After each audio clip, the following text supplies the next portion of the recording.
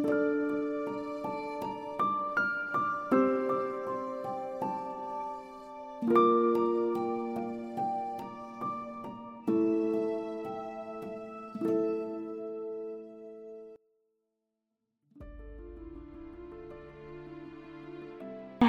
ومرحبا فيكم أصدقائي في بودكاست الأول، وإن شاء الله تكون حلقات مستمرة ومتنوعة تنال على إعجابكم ورضاكم.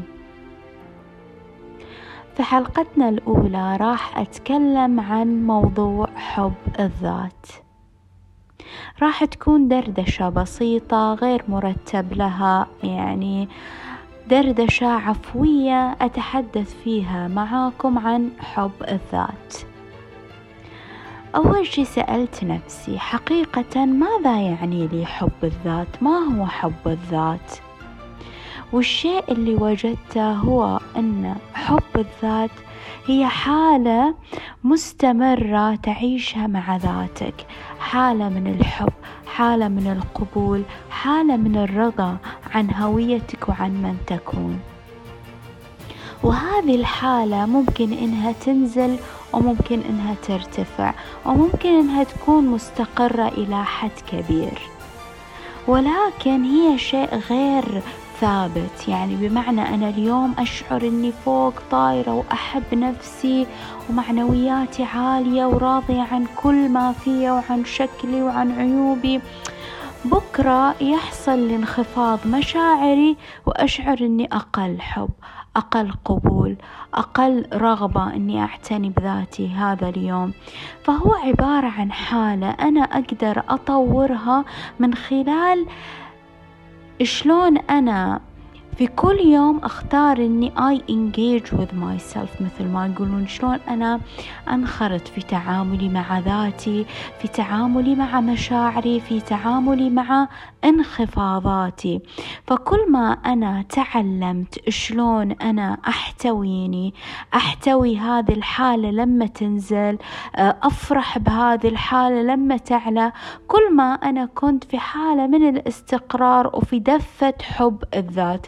يعني بمعنى لما أنا أنخفض ولما ينخفض شعوري بالحب الذاتي، هذا مو معناته أن أنا ما عدت أحب ذاتي، لا، معناتها أنا الآن يظهر الحب الذاتي الحقيقي اللي أحمله اتجاه نفسي، في شلون أنا أتعامل مع نفسي، شلون أنا أحتوي هذا الانخفاض، شلون أنا أحتضن انخفاضي بدل ما أشعر بالتأنيب، وبدل ما أقول لنفسي لازم كنتين تكونين بشكل مختلف، انتي تحبين ذاتك، لازم تكونين بطريقة معينة. فهذا هو باختصار بالنسبة إلي الحب الذاتي، هو حالة قد ترتفع قد تنخفض، ولكن شلون أنا أتعاطى مع ذاتي في الانخفاض وفي الارتفاع هو اللي يحدد مقدار محبتي واستثماري في هاي العلاقة اللي هي علاقتي مع نفسي. طيب، ما هي أهمية هذا الحب الذاتي؟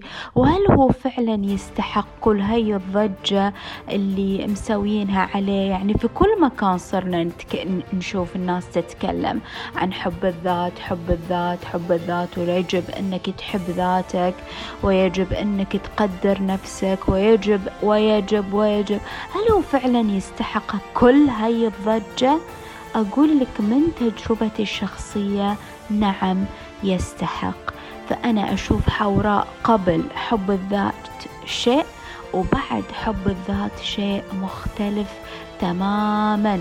يعني أنا قبل حب الذات كنت إنسانة خجولة جدا، ما أقدر أتكلم كلمتين على بعض مع أي أحد، كنت منطوية، كنت ما أقدر أكون صداقات، كنت منطوية على ذاتي، كنت أتسول الحب في العلاقات، كنت ما أقدر أكون بروحي، ما أقدر أكون بدون صديقة، بدون شخص يكون في حياتي يعطيني الحب. قبل حب الذات شيء، وبعد حب الذات شيء. بعد حب الذات صرت شخصية مختلفة تماما. حتى اللي حولي بدأوا يلاحظون هذا التغيير، وبدأت جودة علاقاتي تختلف. ذيك العلاقات اللي كانت متعبتني، كانت مسببة لي الأذى والمر والاكتئاب، أصبحت علاقات مثمرة، علاقات جميلة فيها تبادل، فيها محبة حقيقية، مو فقط أني أسعى لكسب محبتهم، أسعى لكسب رضاهم.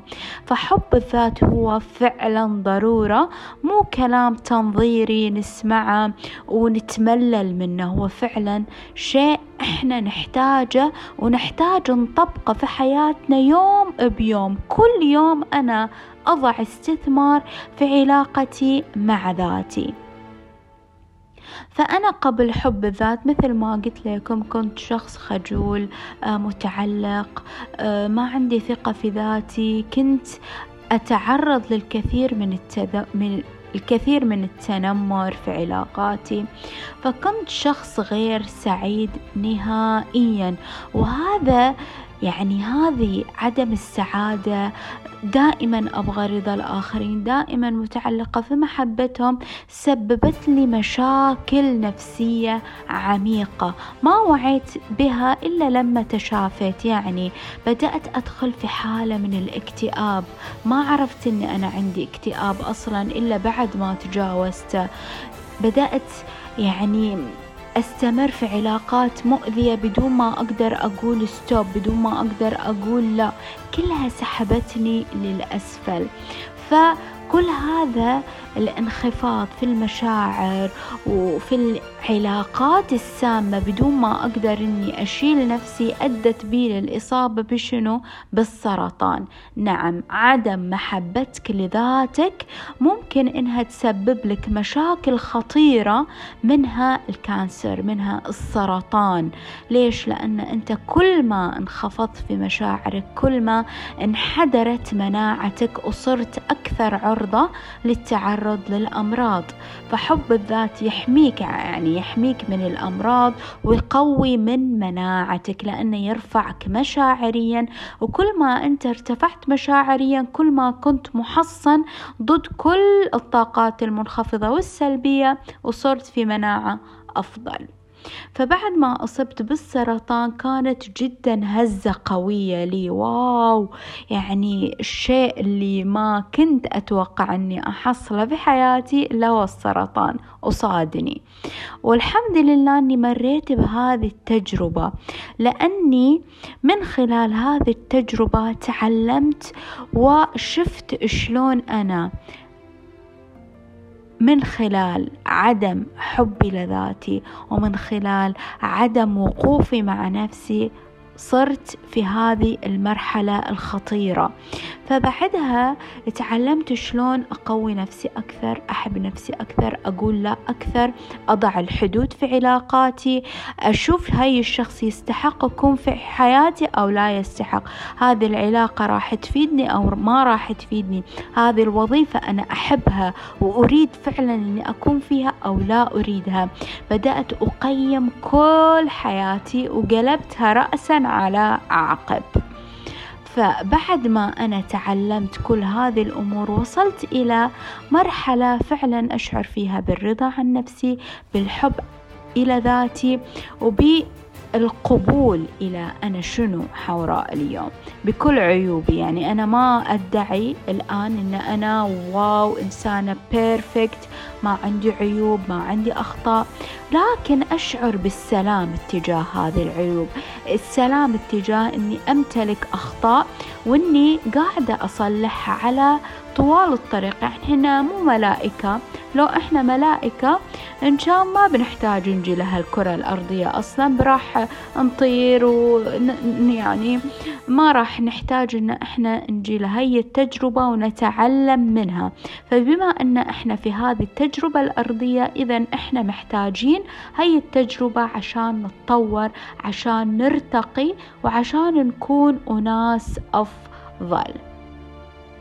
فهذه رحلتي مع حب الذات، وهي رحلة ما أقول لك وردية كلها affirmations، توكيدات أنا أحب ذاتي، والنظر للمرآة، ما فيها مصاعب، ما فيها تعب. لا بالعكس، هي رحلة تحتاج شغل، تحتاج مواجهة إلى المشاعر، تحتاج إلى حسم للكثير من ذكريات الطفولة، تحتاج يعني صبر على طول هذا الطريق، إلى أني فعلا أقدر أقول أني واو الآن أشعر بالقوة الداخلية، أشعر بالرضا الذاتي، أشعر بالقبول، أشعر بالحب الحقيقي، مو الحب المؤقت اللي كل ما أنا انخفضت راح أرجع أجلد نفسي وراح أرجع أأنب نفسي ليش انخفضتين وانتي تحبين ذاتك، يجب أنك تكونين بهذه الطريقة. يعني احنا طلعنا من صندوق ودخلنا لصندوق آخر اسمه حب الذات، ونبدأ نجلد ذواتنا بهذا المسمى. يعني تحت هذا المسمى أنا راح أكون جلاد جديد لنفسي، ولكن من دوافع بين خطين نبيلة. فحب الذات يحتاج إلى صبر، إلى شجاعة في المواجهة، إلى أني أتعلم شلون أحتوي نفسي على طول الطريق، وأني أساعد نفسي تقوم كل ما هي طاحت.